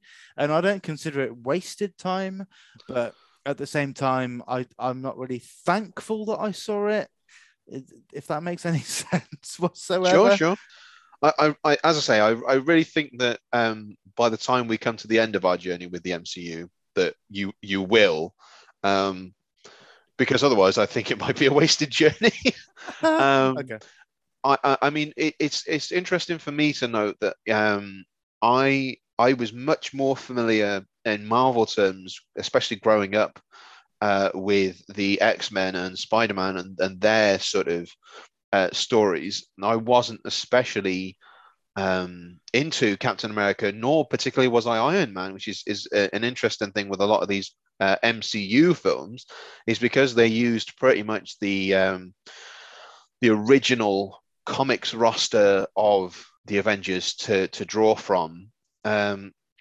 I didn't have any great sort of affinity with the character going in, and as Scott touched upon, I really do love the fact that it's Steve's like a little guy with asthma, and he'd been trying to sign up, and that it was, you know, he didn't have a chip on his shoulder. It was just everyone, you know, all of the guys that he knew were laying down their lives in defense of their country, and he felt like, why should I be able to give any less? And you know, the whole sort of the boot camp scenario, and them being pressured to choose the big jock guy, and Steve sort of like proving that actually, well, I think as the scientist says, you know, a guy who's been strong all his life can be corrupted by strength, but someone who's always felt weak will always respect that strength. And I was just like, that's a key thing for me, because I personally find, even though I think Robert Downey Jr. is immaculately played Tony Stark, that Chris Evans as Steve Rogers, the Captain America trilogy is the strongest of the character trilogies they do in the MCU for my money. So yeah, I think it's definitely it's a building block. Now, one thing that I don't want to waffle on too long, and I appreciate we've been trying not to speak about each other's films, but one thing that I had spoke to a previous colleague about, and he said that he didn't enjoy the film, and I mean, first of all, he was quite anti-America, and I was just like, why? No offense, but why did you go and see a film called Captain America because he was like, oh, it's all bloody Yankee shit, isn't it? And I was like, well, yeah, there's going to be an element of Americana in a film that's called Captain America, like, you know, them. It's not as if there's that much American pageantry in it, you know. It's just no. I think it was really funny, a really funny twist that you know, he has to go on the road to like all these different theaters and do these corny routines to get people to sign up for bail bonds and stuff. But this colleague, as I say, he also spoke about the villain. That was just stupid. Is Hugo Weaving in a red mask? Like that's shit. It looks shit. And obviously, as a fan, I was a bit deflated naturally, but at the same time, I was just like, actually, I felt like the mask was quite striking, and I don't feel like Hugo Weaving did an amazing job, nor do I feel like he did a poor job. He was the character assigned for the task, and I believe this was one of his first major roles, having ended the Matrix trilogy. You know, I certainly didn't feel that he ruined it. Did he hamper your enjoyment in any way? Well, the thing is, I don't even particularly remember what the mask looks like. Well, he's the Red Skull, so yeah, but yeah, I know, but like I don't particularly remember what it looks like. Hugo Weaving was one of the Agent Smiths, wasn't he? Yes. No, I just I could probably only repeat myself. Really, it was. I'm gonna give it a 4.3. Right. I think that's going by what I said earlier about just kind of that area of average. I'm loving the points though, by the way. Like I've tried to stick myself to like either on the dot or 0.5, but 0.3 is fine. Yeah. Yeah, it could be a 4.2, it could be a 4.4. I don't know. I feel like that's kind of where I felt with it. I think I respect it more than I like it, I Right. respected it more than I enjoyed it, I guess, because I again repeating myself, I do like the notion of how he was selected and that. Yeah, there's a lot that I really should have liked about this, above the likes of Iron Man, but yeah, it's ended But yeah, up it just getting didn't barely chime with half you. the rating. Yeah, exactly. Yeah. And speaking of just didn't particularly chime, the next one on the list, but I'm gonna go to the toilet first again, if that's all right. Okay. All right, 2 seconds. Sorry, Loz. Sorry. And we're black. Black? And We're back in black. Oh, my bladder, ladies and gentlemen. I'm so sorry. Right. Yeah. So, I segued fairly well into this and then ruined it, or rather, You my did. bladder did. So, Loz, one known fact. Sorry, Loz. Before you talk, I want to talk. Yeah. Now, this is another film that I really went into wanting you to love so much, that I loved so much, had a fondness and affinity with for many years, since I think I first watched this film in like Garstang in Lancashire, when I was about 7 or 8 or something like that. And loved it immediately, continue to love it to this day at the ripe old age of 34. And yeah, Loz, Dumb and Dumber, what did you think? Yes. Of the two Jim Carrey films that you got me to see that I just hadn't, that they'd both been missed from my collecting. It was another one where I just sort of had never really gone out of my way to watch it. I'd heard fairly decent things, and I think I remember saying to you about. I even remember watching the short-lived animated series that they did, because I remember distinctly the dog car being a big Yeah. part of my enjoyment of that show. But yeah, it was another one where like the bits that I'd seen, I just thought, perhaps not one for me. And as I think both of us can probably have already given away, this didn't really chime with me. Once again, for me personally, one of the reasons why I take to Ace Ventura so well is, even when Ace is being sort of over the top and crazy and sort of, all the wacky voices and all the rest of it, he for me is, even if he is sort of wacky and zany, he's still one of the cleverer people in the room. Do you know what I mean? Like, even though he's a bit of an idiot, or certainly portrays it a bit of an idiot, I think that's almost part of his mystique, is that, like, all of a sudden his eye for detail sort of gives him a one up on people that really should be, outwitting him quite clearly, and comes out with these ridiculous things. But in the end, it tends to all be for the greater good. And to a degree, I suppose that's the same with his character in Dumb and Dumber. But often I struggled with this film because it was sort of, the stupid character did something stupid, so laugh because he's stupid. And that's sort of like the way it came across to me. And I was just like, if I already know he's stupid and he does something stupid to prove that he's stupid, it's just sort of like, that's sort of par for the course for an idiot, isn't it? That was the thing where there was certain times where he'd do something and it was so stupid that rather than entertain me, actually, frankly, it almost irritated me. Okay. And that's an interesting thing. Yeah, I struggled with this. This was one of the few times where I sat down to watch a film with you, and I remember specifically picking my phone out of my pocket and being like, "No, no, you don't. No." Yeah. What can I say? I don't think it was particularly badly made. I think the script maybe left something to be desired. I know, there's a lot of these sort of fairly baudy. I suppose actually it's not that bawdy, is it? Really, it's not rude or sort of like sexy. There's sort of allusions to romance, but I don't think there's anything. Anyway, Do you know what I feel like the difference is between you and I with this film, or the difference Mhm. while I was watching? That they're so Lloyd Christmas, played by Jim Carrey, and Harry Jim. Dunn, played by Jeff Daniels. Their moral compass isn't necessarily there and shining, to be seen by all that views it. And yet I sort of felt like I found that in their characters. Mm-hmm.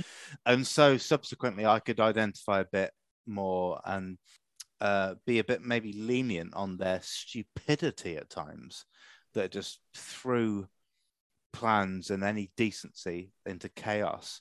And maybe that was the difference when you were watching it, that just, I don't know, you didn't quite identify with the characters in the same way, and so you just saw it as kind of two goons just on a bit of a jaunt, just being silly, and it just didn't quite resonate in the same way. Am I right in saying so, or have I missed the mark there? No, I think you're certainly not far off. And I was about to say also, I think, frankly, I think watching it earlier on in life, you might have been more sort of easily appeased by a film like this and then have more time for it. Yeah. Whereas me watching it for the first time at, 23, 24, 30, 33, Jesus Christ, it wasn't that long ago. 33, 34, I wish it was. I think perhaps maybe I was coming at it. I was no longer the ideal audience for it. So perhaps that might be. Definitely. Because again, I've got no nostalgia attached to it, have I? Do you know what I mean? Yeah, absolutely. It's fair to say that nostalgia plays a part in my love for it, for obvious reasons, because I did see it like when I was like 8 or something. Yeah. So, and then of course I saw it again, a few years later, and probably got a little bit more than that I wouldn't have done at the age of 8, and then maybe subsequent watch viewings as well. And so, yeah, maybe that's a big reason why I love it so much, because I've seen it a good few times down the years and picked out different things each time. And do you know one of the things I love so much about this film was, I don't know if I've had this conversation with you, possibly at the end of the film, I don't know. The soundtrack? Yeah, the soundtrack. Yeah. So there we go. That answers that question. Yeah, the soundtrack makes it such a road trip for me watching that. It's hard to describe, really. They could have gone with a completely different set of songs, and it may have been barely half the film it is to me as a result, because I really identify with certain songs from that film, and I'll hear one occasionally anyway, let's just say In Debenhams of a Sunday Morning, and I'm swept back to like after an evening at Garstang Primary School watching that film first time. I'm sorry, fuck off. Debenhams of a Sunday morning. When have you ever been in fucking Debenhams on a Sunday morning? Ever? If you've been in it once in your life, I will let you off for that. That's the funniest thing you said all day. I don't think I've ever set foot in Debenhams on a Sunday morning. Easy like Sunday morning. All right. If you're going to be like that, Loz, fucking super drug on a Thursday evening. I don't know. Just, I've been out and about somewhere in a place that's piping. I mean, in a shopping centre would have been fine. Yeah, I don't know why I honed in on Debenhams of all places. Didn't they close as well, though? I got that wrong. Is Debenhams no more? Oh, I don't know, and I don't care.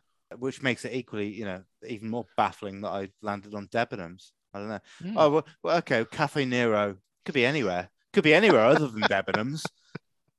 Where I've heard like Crash Test Dummies, and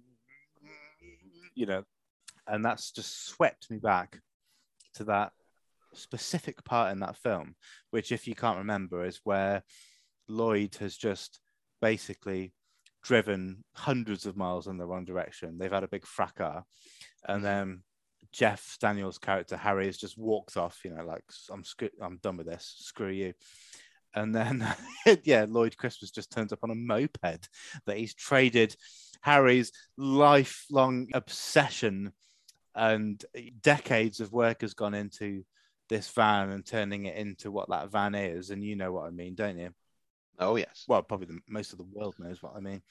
And then, yeah, Lloyd turns up on this little beaten up moped that he's traded it in for, but he redeems himself in the process. So there's a lot of sentiment with that song and the way those characters feel. And then, you know, the missing high five, which was reenacted by Loz and I many years ago, and I actually did nerve damage to my arm in the process. Yeah. On the edge of a table in high school. So yeah, we like to live on the edge, don't we? Yeah, literally. And yeah, don't do that to your elbows, guys, because or don't do it even to one elbow, because you won't like the repercussions. No, nerve damage is not good. Take it from me, and you've learned to trust my judgment implicitly, I would imagine, by this point in the podcast. We're on episode 20 now. You're hanging on my every word, aren't you? So don't do that, basically, because I frequently, what's the word? I just wish I hadn't done it. It was a stupid high five. You hadn't even seen the film. I don't even know if you even recognised that we were doing the Dumb and Dumber missing high five, but we were, and we did it. Well, only that you went, come on, Loz, let's do the Dumb and Dumber high five. And I was lucky enough to get the swing away from the table as you got the swing into the table, and we both missed each other, which I presume is the spot. And you jammed your elbow clean into the edge of the table, and then we couldn't show the film that we were supposed to show, and you had to go to hospital. And I'm pretty sure that was the same classroom where I broke 2 fingers, you know, doing the sarcastic Raoul running across the tables for a school project, which might have been in the book. I can't remember. No, it was the classroom over, but yes, it was certainly the same class. Anyway, it's a taste of what Loz and I were like at the age of, in our teens. Right, very juvenile. Not juvenile, but anyway, sorry, we're digressing. I was going to say we have really gone off the freeway here. But isn't that something Lloyd and Harry would do? Oh, so okay. I'm worried about the numbers that you're going to give me here, but go on, let's get it over with. I don't think you need to be too worried, but at the same time, you know, I did feel somewhat of a blow with your rating of Captain America, and I certainly don't want you to think that this is any sort of retaliation. No, I wouldn't. I genuinely wouldn't. Because for me, genuinely, and again, this is me weighing up the pros and cons. I'm going 4.5. I think that's probably fair. For me, it's just under average for me. Okay. It wasn't a burning dumpster fire of a film, but it wasn't. It didn't tick a lot of boxes for me. Fair enough. I didn't expect you to. I expected you to like it more, but I don't begrudge your opinion in any way. And I'm glad of the two that you preferred the Cable Guy. You know that's. Oh yes. Right. Okay. So without further ado, I think we sort of slightly skipped the order with this one because I was keen to rewatch it. I think you were keen to watch it. I mean, being, you know, we're both fans of Christopher Nolan. Just throw that straight out there. This was one of those films where I had not watched a film where it had such a profound effect on me for a long time. And I think this is why this particular film, which we're talking about, Interstellar, had really imprinted on me. Once again, for myself personally, I sat down to watch it. I knew very little other than, as I've just outlined, it's Christopher Nolan, it's Matthew McConaughey, and I was sort of interested in the McConaissance, as it's called, the renaissance of McConaughey.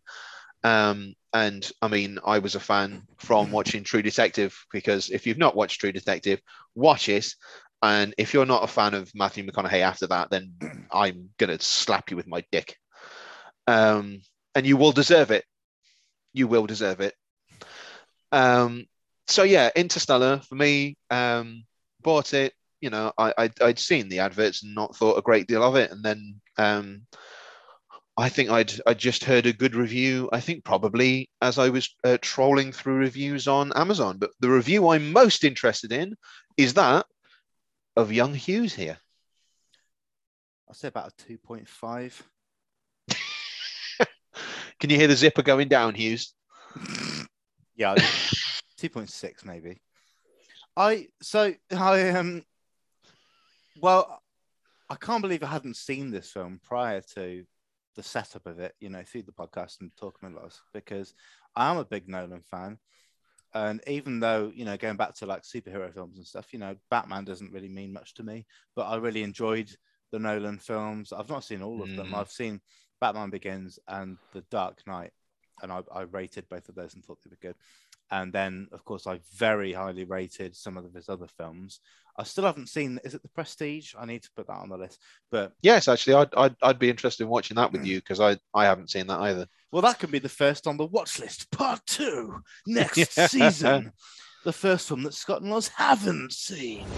And I've also got what you call it, the Tenet, the Blu-ray. So we need to get into that as well. Yeah, but obviously Memento.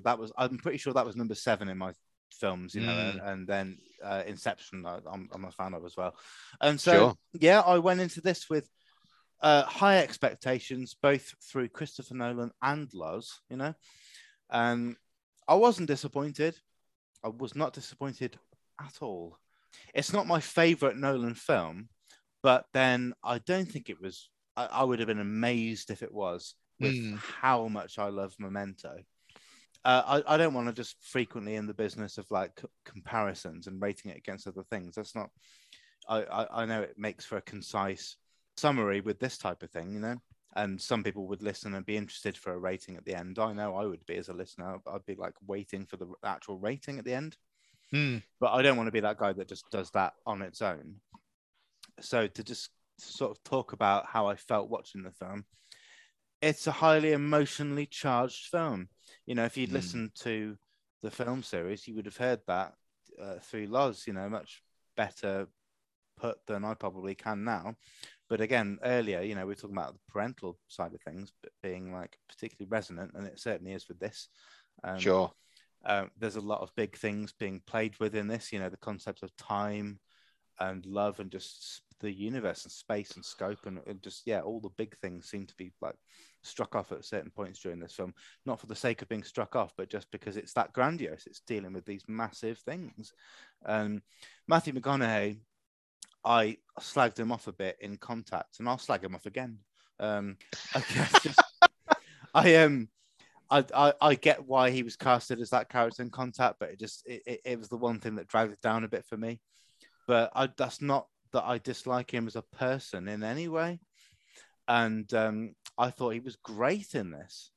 And I know great can be quite a like sort of large and ambiguous term, but genuinely, I thought he was really good in this. Having seen the film, I would struggle to put anyone else in that role now, and that must be seen as praise. Sure. Well, it's a lengthy film, but I felt that it needed to be a bit like Contact. It was dealing with such things that time and space, pun intended, were required. And I felt very satisfied at the end that it was just done well in every sense. And I'm talking about it like it's any old film, and I'm just giving it a rating here. Whereas Loz talked about how it tugged his heartstrings and was coming at it from that angle. I think it did genuinely touch me in that way as well. I think how could it not? Watching that, and particularly with, again, it would take too much time to go into it, and Loz did before anyway. But yeah, there's a moment not too far into it, I think, where, well, are you talking about where he's been in hibernation and he's been told he'd wake up like every 12 months or something, and something goes wrong, and he's not woken up for like 12 years, and he wakes up to all these videos from his family, and it's like they're expecting a response each time, and it just becomes more and more heartbreaking as like it gets to the point where even his own son is like, you're not going to respond, are you? You're not even there. Like, I don't know why I'm doing this anymore. This is stupid. And like his daughter had never sent a message, and then all of a sudden it picks up with her a little bit. Yeah, it's where she sends him a happy birthday message or something like that, and she says it's the last time she's going to contact him, and it really affects him. Yeah. No, it's something like, you'll correct me here, but it's something like, oh, you've now turned the age you said that you would get back to me by. Yeah. It was something like that. Mm. And that really affected him, and that affected me. You know, that does. Can you imagine what it would be like in that situation? It's unfathomable, but yet Christopher Nolan manages to do it in a way where it felt totally tangible and real, and I didn't feel a shred of the emotion he would. But then that's not saying I didn't feel emotion, because I massively did. What I'm saying is, can you imagine what that would be like to go through that? And I really liked the way it progressed with the end, and with the. I saw an interview with Christopher Nolan where he was talking about this film, and he said that one of the things that wasn't in any way CGI, or well, not in any way CGI, but just was predominantly a physical set piece that required the creation of a stage and stuff for it, was that bit right near the end where he's floating in almost like a library, and then he sees what happened again. Spoiler alert! Don't need to say it. With the room that his daughter was in, or he was in, and with the watch. And so that whole bit, and when I kind of clocked what was going on there, that was like a oh wow moment, not just like a mind blown moment, but just that was so heavy hitting emotionally. Yeah, really clever, that. Yeah, and I expect nothing less from a genius like Christopher Nolan. I mean, Loz is a genius, I'm a genius, Christopher Nolan's a genius. You know, that's how highly I think of him. That ending just really, really got me. And it definitely required some time to just debrief and, you know, after seeing a film like that. And I knew it would be like that. And I'm so glad I finally got around to seeing it. And I thank you, Loz, because it might have been another year, 2 years before I just got round to seeing it. But so thank you so much for showing me that. And I respected everything you said about it so much before us watching it, and it just delivered on all of that as I knew it would, and in some ways more. So that's I really appreciate you saying that. Actually, that's lovely. Thank you. And I don't really know where I'd put this rating wise. I don't know. I'm tempted to say something like an 8.6, 8.7, somewhere around there. Yeah, a lot of love for this film. Would love to watch it again and just pick out all the things I missed. Sure. Yes, I think it does. There's definitely an element of being able to rewatch and going, you know, knowing what you know from the end. I think definitely gives it another perspective. I think that's definitely a string in its bow. As we touched on, I can't remember the last time that I went into a film with zero emotional attachment and came out, I mean, almost emotionally devastated. I mean, as I think I described it on the day we watched it, it's almost like an experience that you need to sort of experience it yourself as much as you need to watch it. You know, if you're watching it and you invest in the characters, I think, as you say, by the end of it, it's practically exhausting.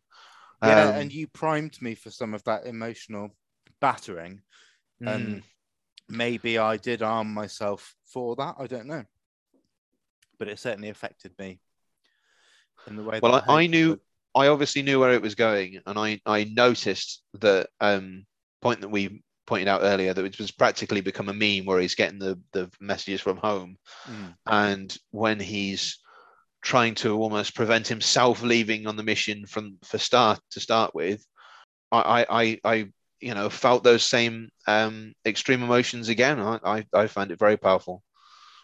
And it's got Michael Caine in it, so you know you've got to give it a point, an extra decimal point for that. So definitely, yeah, 8.7, I think.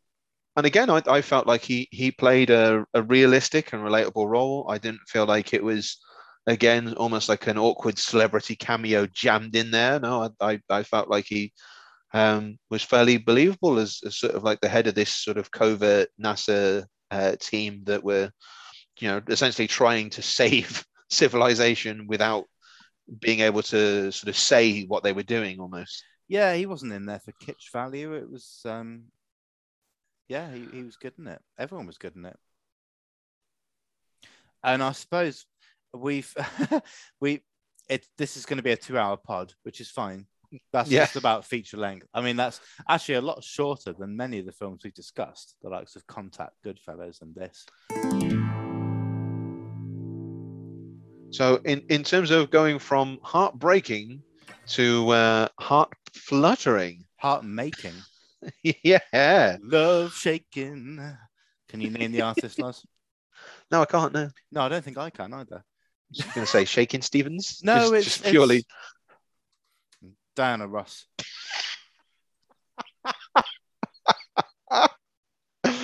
oh dear. Yeah, Funny enough, did she even sing that? Hold on, guys. This is important. You've absolutely lost me here, Hughes. I don't think it even was Diana Ross that sang that. Christ almighty. Right. Another film. So Interstellar ranked in your top 10. Yes. And this following one ranks in my top 10. Now, before we even name it, I've got to be honest to you, Loz, and indeed you, the dear listener, that actually now, having sort of watched these films again, I think I would actually swap this for Contact. Yeah, that I feel like they were 10 and 11 anyway. Sure. And I think having watched them again, I'd swap them around. And there's a big clue for any diehard listener who knows what my number 10 was. You'll be screaming it out right now. It's Love Actually. So it actually is, isn't it? It actually is Love Actually. And Loz is actually going to factually tell us what he thought about it. Well, lurching awkwardly from a story that breaks your heart to one that warms the cockles, hopefully. So Love Actually, I will admit, I sat down to watch this film almost as a favour to my dear colleague, Mr. Hughes, yeah. because he spoke so well of it. And it was around Christmas, wasn't it? It was around the same time. And I do believe, was that the same night we'd had a bottle of champagne as well? Well, certainly Prosecco or something. Oh yeah, it was. I think it was. Yeah, we had a most random evening. But yeah, I must admit I wasn't in any rush to watch Love Actually, and I'd definitely taken on board what you'd said, and I was just like, okay, I'm genuinely interested to see. As soon as you said that it was on your top 10, I was like, okay, I need to watch this for that reason alone, because for me, genuinely, the top 10, I mean, we're talking about hallowed ground. So I was like, okay, Hughes has really gone out on a limb on this one. So I was going to watch it. I wasn't expecting to like it, but I was going to watch it. All right. And I have to say, I was fairly happily surprised. I think your mileage on some of the stories versus others, because it's almost a compendium of different sort of love stories that somewhat converge and some sort of mildly play into the others. I mean, funnily enough, I remember speaking to Mum about Love Actually, and she said that she found it very, very difficult to believe that the Prime Minister of Great Britain would end up with Martine McCutcheon's character.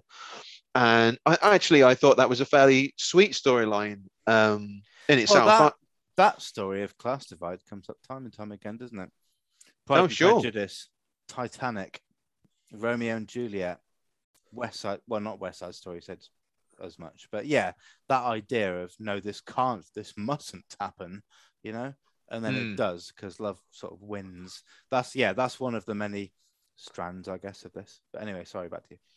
But yeah, there was certain things that took me by surprise. I certainly thought that Emma Thompson did a fantastic job in her sort of wife that had been sort of slightly pushed to the wayside by a younger sort of secretary figure in her husband's life. And that scene where she has the little moment to herself after opening a Christmas present, realizing, that's just tear-jerking, isn't it? I think, anyway. And especially when you know, for me, I mean, I think one of the first times I can remember being, you know, okay, that's Alan Rickman. I'm, you know, click, Alan Rickman, right, got it, saved. was him being flung off the Nagatomi Plaza. So for him to fit believably into this film, I think he did quite well there. He still was a little jarring, I have to say. But at the same time, I believed it, much like I believed Liam Neeson being a doting father instead of a gun-wielding maniac, as he is at times. And Hugh Laurie being the Prime Minister was slightly odd. And I wouldn't necessarily would have cast Tim from The Office as a porn star, but it all came together. I know. And again, can't remember her name. This is the preparation that I haven't done, ladies and gentlemen. That I would have known her name, Stacey from Gavin and Stacey, whatever her name is, for God's sake.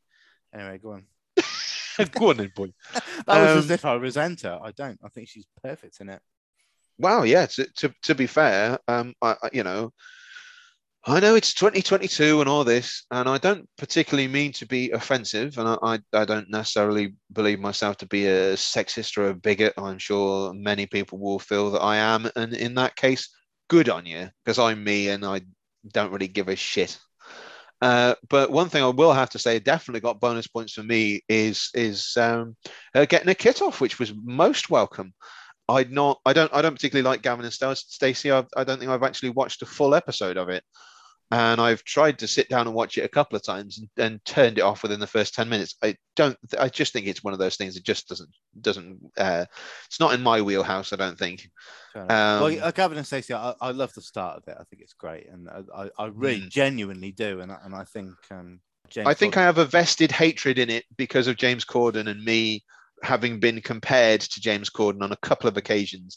And I mean, he's fine. You know, I don't want to jump on the we hate James Corden bandwagon. He's doing his thing. Good luck to him. I just didn't appreciate being compared to him myself. Well, I'd be the guy that jams something in the spokes of the wheels to halt that bandwagon, because although I don't particularly like James Corden, and actually for the record, I've been compared both looks wise and sound, like voice wise, to James Corden before. I have a lot of respect for him for the writing and indeed his acting as Smithy and Gavin and Stacey, which I think is great.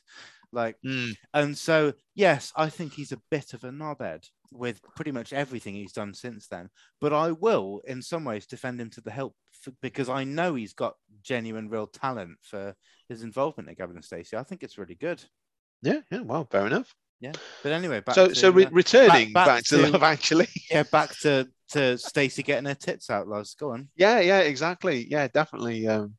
And really passionless, dry humping with. I keep calling him Tim from The Office. Why have I completely lost his name? Martin Freeman. Martin Freeman. Thank you. He was I nearly said Frodo, for Christ's sake. It's Bilbo, isn't he? Oh yes, yeah, Bobo. Yeah, Bobo. Yeah, no, he's a chimp. That's what he is. Yeah. Fucking hell. It's been a long day. Dildo swaggins. Carry on. And also, what's with being slightly pervy about it, I mean, and anytime Keira Knightley is on my screen is fine by me. Oh, I'm in unconditional love with Keira Knightley and have been for many years. Yeah, she's a special lady. Even in Bennett like Beckham, when she's being especially sort of tomboyish, she's still. I shouldn't say all of this. I'm sorry. I'll have to take your word for that. I got nothing against Bennett like Beckham. It has just not been viewed with mine own eyes. I mean, I would say I'm a fan of Richard Curtis, and I think this was written with sort of like a loving wink to the watcher, shall we say? You know, it is somewhat a little bit like Hot Chocolate for the Soul, this sort of film. And whilst I might scoff slightly if I'm being honest about, and I think you yourself have addressed, probably wouldn't have made the top 10 on reflection, only just, but still. And I know you've said, you know, this is a film that you could watch every year, and I do respect that. I can see what that is, and I do think actually that there's a good heart to this film. I do think there are some rom-coms that actually, when you drill down into it, especially some of the more modern ones, can actually give a bit of a a bad, almost like encouraging toxic situations and toxic behaviors and stuff like that. And again, we're not trying to get into all this political correctness stuff, and I'm not here to preach to anyone how to live their life. But yeah, no, I think it was, as far as romantic comedies go, I would give it my approval. I don't necessarily, like a few of the films of mine that you've said, I don't feel like I should necessarily need to rewatch it. I think I pretty much got what I was going to get from it off the bat, as it were, without to pat myself on the back too much. And I can already hear the waffle in the air. So what I'm going to say is, for me, definitely can see why it's there's waffles in the air. I feel it in my waffle. I feel it in my toes. Get myself a marker, and then the feeling grows. In fact, that song is instrumental in Love, actually, isn't it? Because it's Bill Nye's character is doing a rather shameless rendition of that to try and claw back his credibility and career. That was one of my favorite bits, where he's on the radio and they play it, and they're like, "What do you think of that?" And he was like, "Well, it's shit, isn't it?" Yeah, but I think this film, it's the language of love that I particularly love about this film, because on the one hand, there's so many strands going on story-wise, and yeah, you got the guy who was in the BT adverts, can't remember his name. He just goes off to America with a backpack full of Johnnies and ends up striking it rich, luckily. But then on the other hand, you've got like Colin Firth and his Portuguese assistant, and I love like how the language barrier is overcome by just I don't want to waffle too much. A lot of waffle, particularly in the last 2 minutes, just talking about waffles rather than actually waffling, I think. But it's things like that. I think Richard Curtis, who I believe was pretty much wholly responsible for like the writing and kind of directing and stuff of this, big kudos, Ricky. I think this was great. I thought that for a minute that was your nickname for it. All right, big kudos. Big kudos, yeah. Big kudo. Because, this is the sort of circles that me and Scott, clearly are in. Well, yeah, the last time I met him, I just called him Kurt, and he didn't like it. So, I don't know what to do. But anyway, oh, no, sorry, Loz. Yeah, this is a film that I'm so passionate about. Yes, admittedly, it might have sort of slipped out of my top 10 now, but that's not to say that I'm any less interested in your ultimate rating of it. So where would you put it? Well, I'm almost going to break my own rating system for this, I think. Or am I? Yes, I am. Yes, I think I am. Okay, I'm gonna say I'm gonna give it a 6.8. That's the way it feels for me. Okay, it's a good film.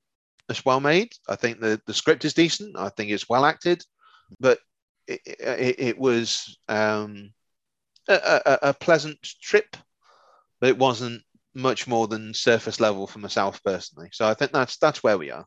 That's fair enough. I respect that. And yeah, I don't know what I'd rate it as, but it's probably fallen out of my top 10. I think it's definitely a film that grows on you as well. I mean, it was for me, and again, it's not as if Mark Comode's opinion is what I hang mine on, but he did notably say that like he loves it now after it just exponentially growing on him down the years with each viewing. But then not everyone has the time to spend viewing the same film a few times and onwards, But no, exactly. That's cool. That's probably about where I thought you put it, and that's absolutely fine. Well, I was about to say, if you compare it to something almost akin to it, certainly in my book, having not watched either before this process, something like a Bridget Jones, I would estimate would get a 4. So I think that's done quite well, to be quite honest. Yeah, I finally saw Bridget Jones about a year ago, and it was good, but it just no more than that. Well, we've sort of managed to do this in feature length time. I mean, but we're going to wrap it up really quite succinctly because there's not much more to say, is there? I'm glad, Luz, that we've got round to seeing these films after discussing them like we did beforehand. And there's plenty more on this watch list. Let me tell you, I'm looking at the list right now. It's on really a rather crumpled, coffee and shit-stained piece of A5 paper. And We're sort of not even halfway down the list. So, in fact, I will quickly remind the listeners what's on there, and you probably. Yep. We've got Marvel number 3. Marvel number 3. And we've got The Elephant Man. Oh, yeah. 8 Mile. Yeah. Marvel number 4. Doctor Strangelove. Terminator 2. With Nail and I. Silence of the Lambs. Marvel number 5. Pink Floyd The Wall. The Dark Knight has gone on now. I can't remember why we added that. I think it was definitely on my list. Inglourious Bastards, again, a film we've both seen. Yep. But love. Marvel number 6. Mrs. Doubtfire. 2001 Space Odyssey, that probably won't get watched. But yeah, not in a bitter way. I can just see that sort of being brushed off, and that's fine. Marvel number 7. The Exorcist and Ex Machina and The Departed is on there as well. Oh, what a trio right there. So, that's what's coming.